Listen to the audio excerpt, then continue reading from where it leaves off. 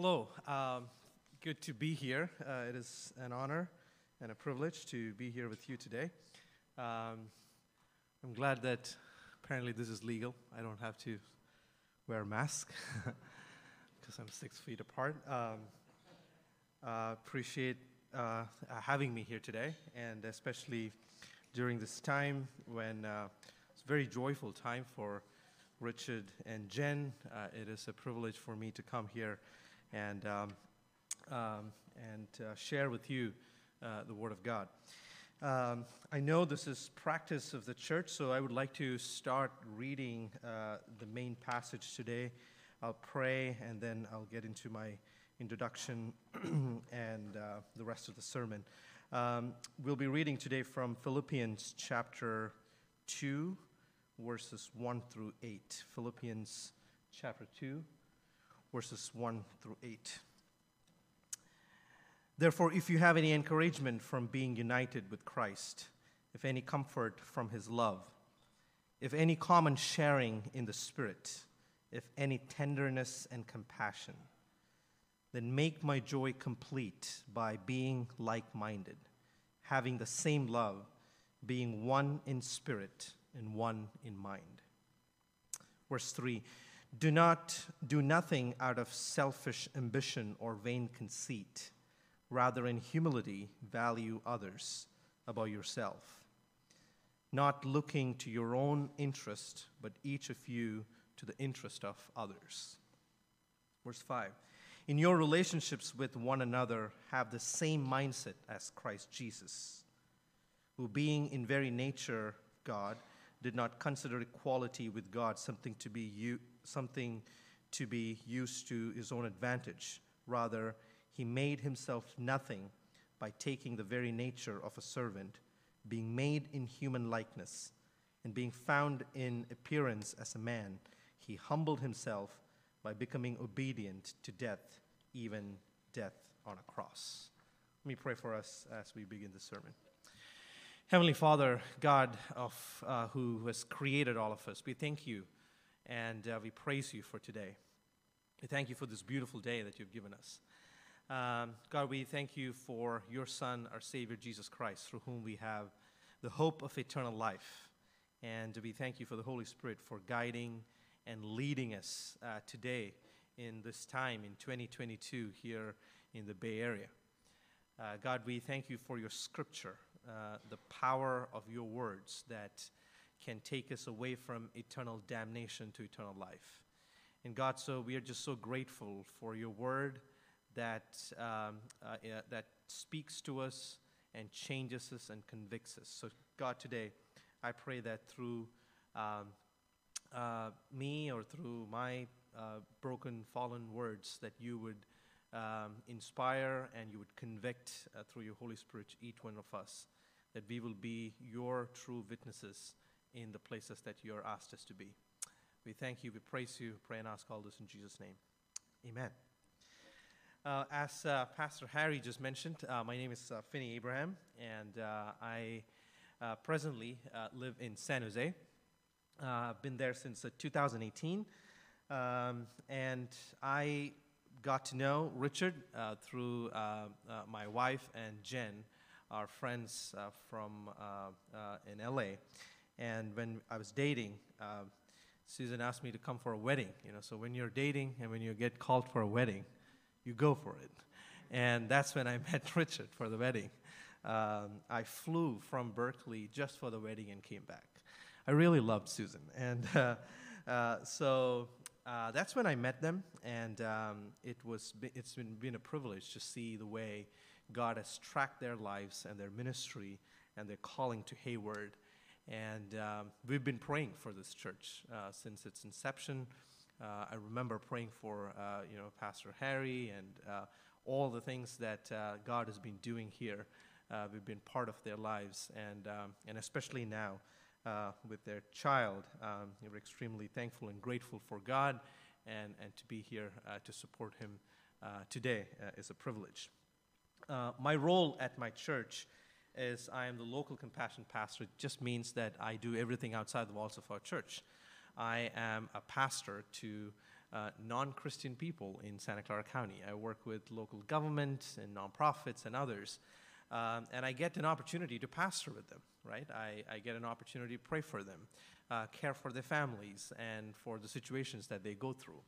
And one of the things I've noticed, especially in this last 2 years of doing ministry in the midst of this complexity of a pandemic, when things goes up and down and changes all the time, what I've seen is the real impact of living the gospel in a community and how it changes individuals and how that changes communities in and around, not just here, around the world. And that's the only way in which we can see our communities changed. Not just by coming to church and hearing a sermon and understanding the depths of what the scripture is, but being able to live it out, at least in the last 2 years, I've seen has been the best apologetic of the gospel in our community. And that is why in my sermon today I've titled it, what does it mean for us to serve the other in our community? And by the other, I mean the ones who do not probably act like us, believe like us, talk like us, the ones who may be our enemies. Why should we serve them? And more importantly, how should we serve them in a time where our communities are so divided and polarized? And what does the gospel, how the gospel changes these communities and these individuals for his glory in our midst? And that is what I would like to share with you, because that has been in my heart and in real time that I got to experience in this last 2 years of doing ministry as well.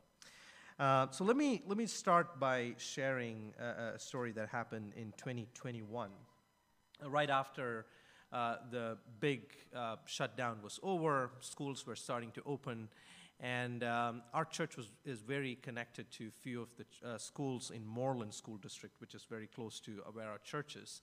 We've been serving these schools for the last over 10 years, and serving the teachers and the staff and others. And one of the things, I don't know if you all remember, but as the kids got back to school, this was a whole different world. Where they all would wear masks, no one would properly see them. A lot of structures that was created before was just gone. In terms of if a child goes just wild, there were structures created. It would be someone in this class, then it goes to the teacher, then it goes to the principal. There were structures created in handling these things. All of this was just gone. They were just trying to figure out how to keep kids safe. And at one point, I don't know if you remember, there was this TikTok challenges that kids would go super rowdy. And I'm not talking this in like bad neighborhoods. I'm talking about like really good neighborhoods in Santa Clara County, where students would go into their bathrooms and places and break the mirrors. And it was not just, a couple of kids are just being naughty. We're talking about hundreds of children going and not being able to follow, what the teachers are telling and being violent. And it got to a point where one of the TikTok challenge was to slap a teacher.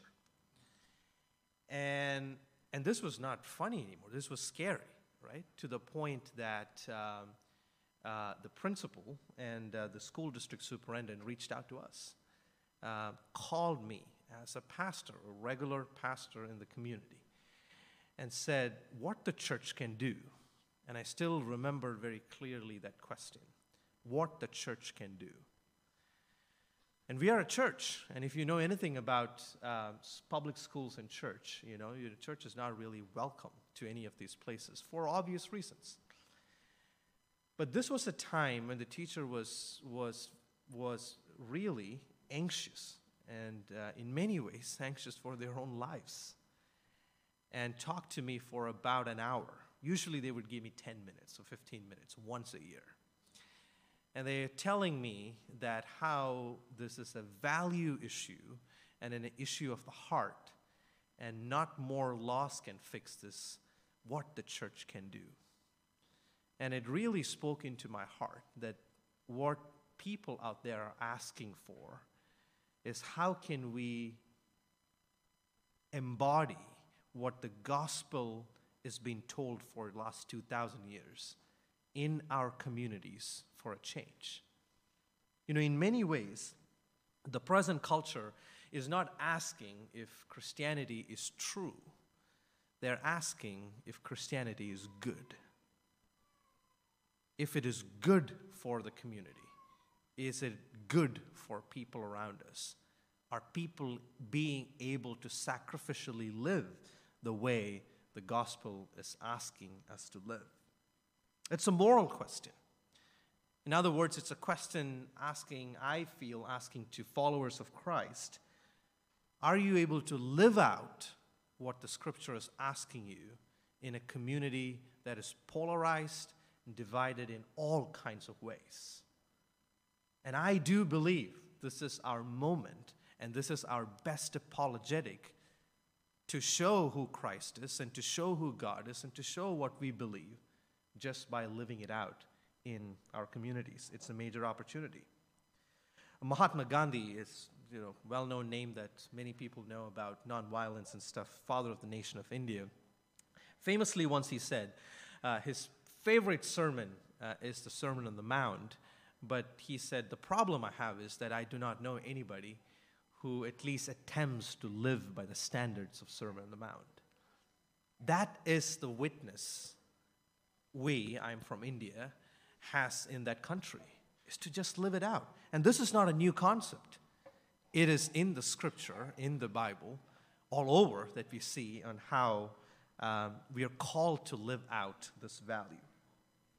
When you look into the Scripture, especially what Jesus teaches in John chapter 17, you see this was Jesus' desire and prayer for us, for you and for me, in 2022, individually, you and me.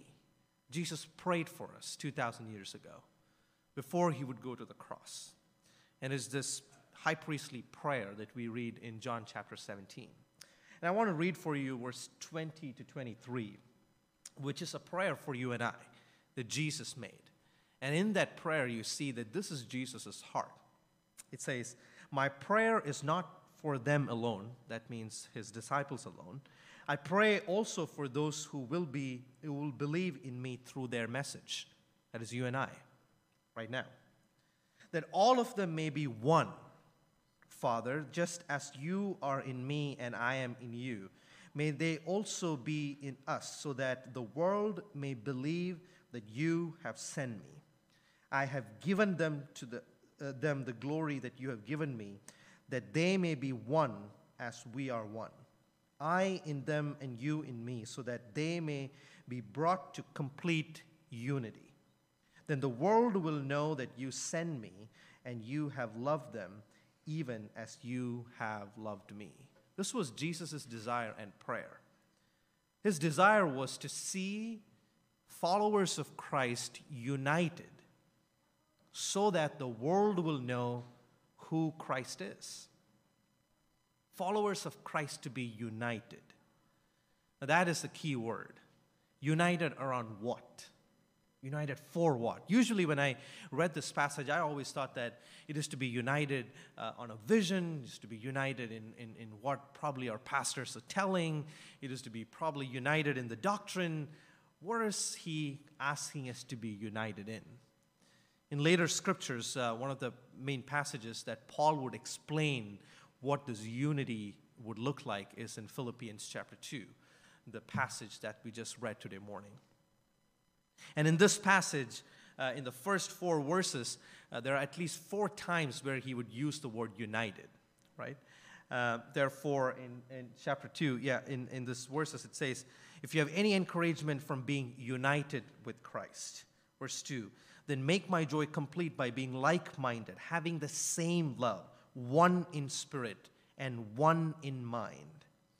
Paul here is calling the Philippians to be united under one thing, and that is to have the same mindset like Jesus.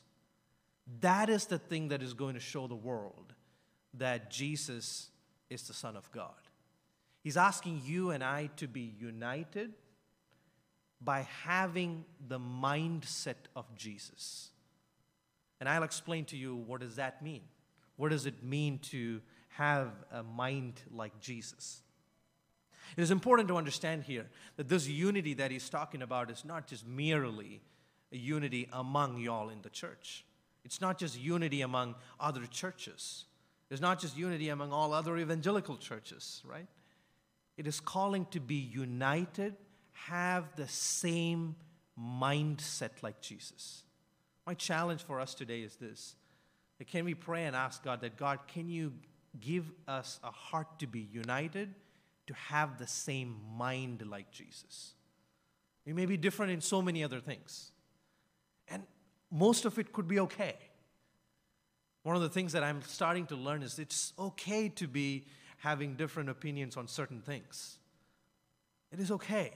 But to be united at the core of it is to have the mind like Jesus. And what does it mean to have the mind like Jesus? It explains in verse 6 through 8.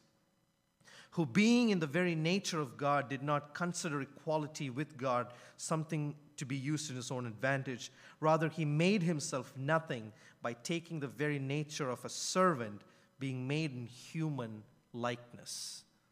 That's what it means to have a mind like Jesus. Jesus' mindset was that of serving the other even at the cost of his own self. That was the mindset of Jesus. That while he was God, he did not use that to his own advantage. Gave that so that he could die for you and I. Cared for the other. That is the mindset of Jesus.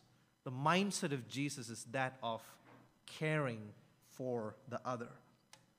We see this value at the core of everything the Scripture has to speak and teach us. To bear the burden of the other, to forgive the other, to love the other. Following Jesus is learning to embody the value of otherness in your life. That is the mindset of Jesus. To think and value and respect and care for others in your life. You know, at a time when our culture is so divided, I believe this kind of lifestyle is what is going to be countercultural in this community and help people know who Jesus is. And help people know that the gospel is good, that Jesus is good, and he's good for everybody in our community. The unity that Paul is calling for here is the unity in caring the other even at great cost to one's own self. My question today is to ask each one of us, including myself, who is the other in your community? Who is the other in your sphere of life? Who is the other in your family? You know, sometimes when we think about the other, we think that, oh, it is just people who are just need help, who are all the way there. No. There could be people who are ignored and lonely and anxious right in your own house, in your community, in your workplace. Can you pray today and ask to the Holy Spirit, God, who is the other that you are putting a burden in my heart?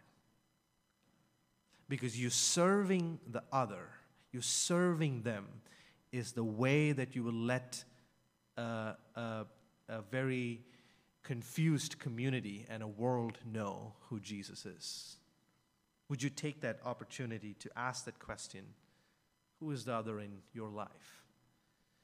Because your presence in their life is what is going to bring Jesus to this world, to this community, to these places. Last year, when the Afghan crisis happened in Afghanistan, where the U.S. military left,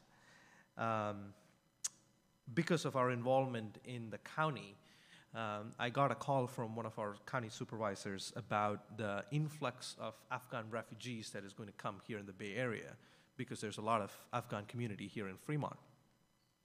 The number at that time they were looking at was close to 7,000 to 10,000 people. And one of our county supervisors reached out, who was a Jewish person actually, reached out to me and said, what can the church do? The same question. Is there any way the church can help? And I was filled with joy that there was someone who would ask what the church can do. And I said, in whatever way we can help, please let us know. If there is a strategy, if there is something you guys are planning on that we could jump in to help. And it was interesting to me that she told me that the state and the county has millions of dollars to help them. Millions of dollars that is strategically made to support refugees in this community who are coming here. It's a very proper way of bringing refugees here. It's not just someone who's just coming to the community. And so what she told me was, money and other resources can only help so much.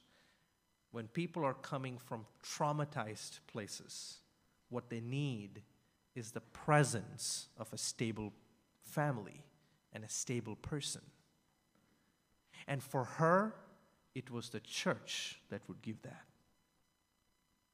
It really made me think. And many of the things that I think that God put into my heart, unfortunately, it doesn't come from Christians. It actually comes from non-Christians. It made me think the role that you and I have to play in this community. That there are hurting people out there who do not serve the same God we serve, who probably would persecute us if we go there, who may be enemies in many ways, but they've come to a foreign land. And even non-Christians believe that what can change their traumatized hearts is the presence of a Christian person. That could change, that could bring their peace and help them to move forward. It is the willingness to care and love these individuals brings the gospel to fruition in this community.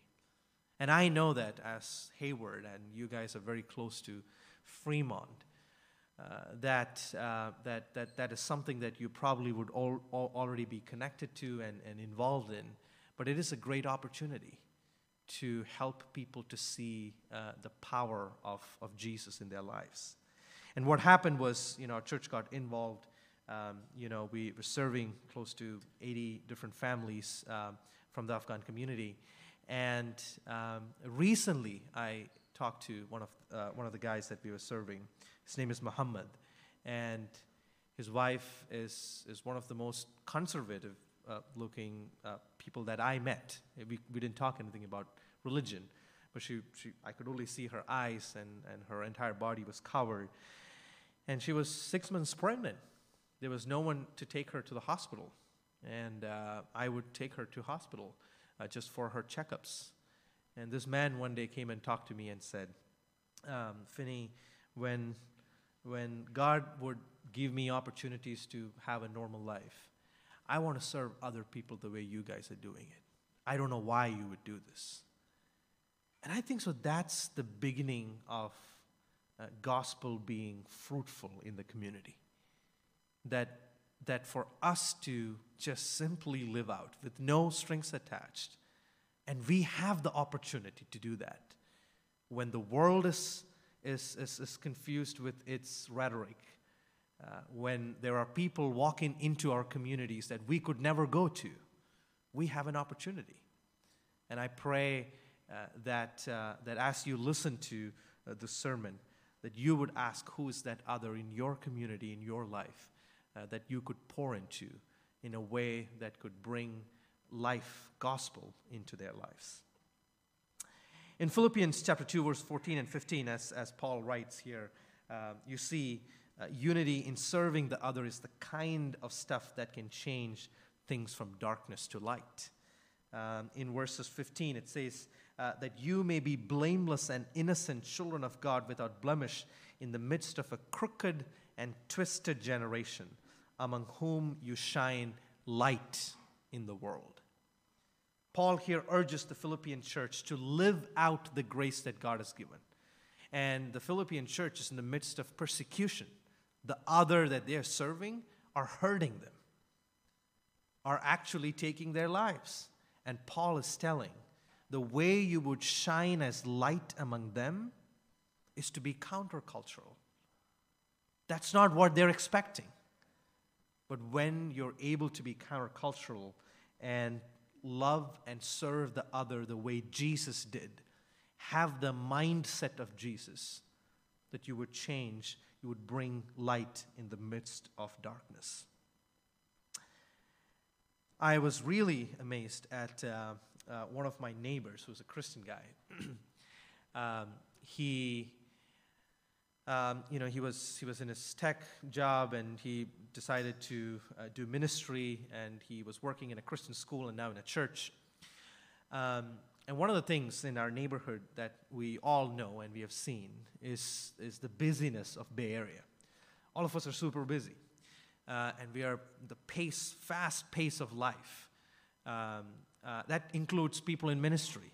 Trust me. I mean, there is no time for anything. And if you look at my calendar, sometimes I myself get kind of scared. This is kind of intense. There's a lot of meetings, and it just permeates through all kinds of things that we do here in the Bay Area. It's a fast-paced life, and we see that in each of our neighbors, husband and wife, working towards this goal, and kids and nannies and all of that. And he decided to do something different. 3 years ago, he decided to take 3 days where he would sit in his front yard and just with his family, his 3 kids and his wife, and just sit there and hang out with his wife. Nothing else. Just hang out with his family right in the front.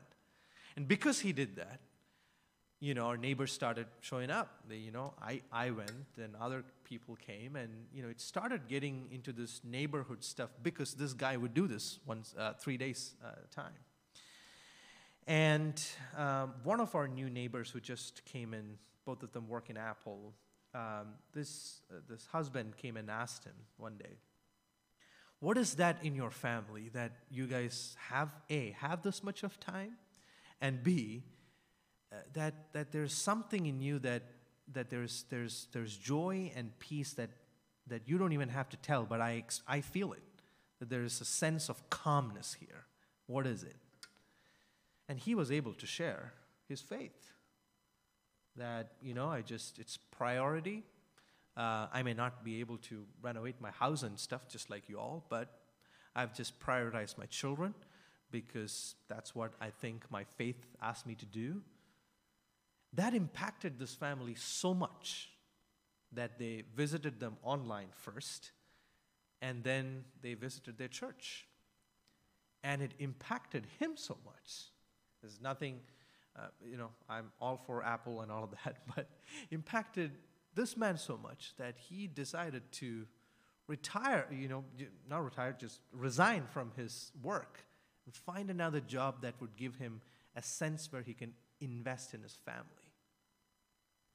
Folks, the best apologetic that we have in this community is to learn how to slow down and rest and show who Jesus is. Everyone is going so fast.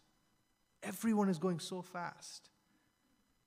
And the way we could live that out in our own neighborhood is a very powerful thing. God is using that, and we have an opportunity to do that.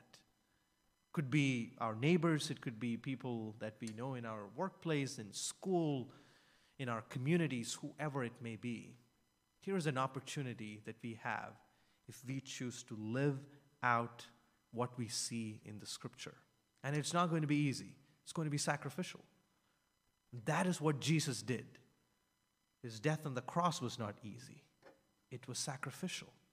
If we do care for the other, it will demand something from us. But eventually, what it would do is to help people see the truth of the gospel. How can we do this? Very quickly, 3 points. Embrace humility. In verse 3 and verse 8 especially, it says, and being found in the appearance as a man, he humbled himself, Jesus, humbled himself by becoming obedient to death, death on a cross. The bridge to care for the other and to love the other is through humility. The question then here is, what is humility? True humility cares for the other, loves the other, not because of who they are or what their status is, but because each one of us are created in the image of God. Each one of us, regardless of who you are, is created in the image of God and carries value and worth. And hence, we can show humility. If you respect the humanity that God has given to each one of us, that we will learn how to be humble to one another. That is the key towards serving one another. C.S. Lewis is helpful here. He says, humility is not thinking less of yourself. It is thinking yourself less. Anything about C.S. Lewis, I need to read 3 times to understand. So let me just read one more time. Humility is not thinking less of yourself. It is thinking yourself less. In order to be humble and consider the other more significant than yourself, you need to know who you are. Who you stand before a holy God is a sinful person standing because of the grace that God has given you. And if that is you, you can show the same humility to one another. May not be perfect, may not be what you want to be, but they're created in God's image, and they also have grace.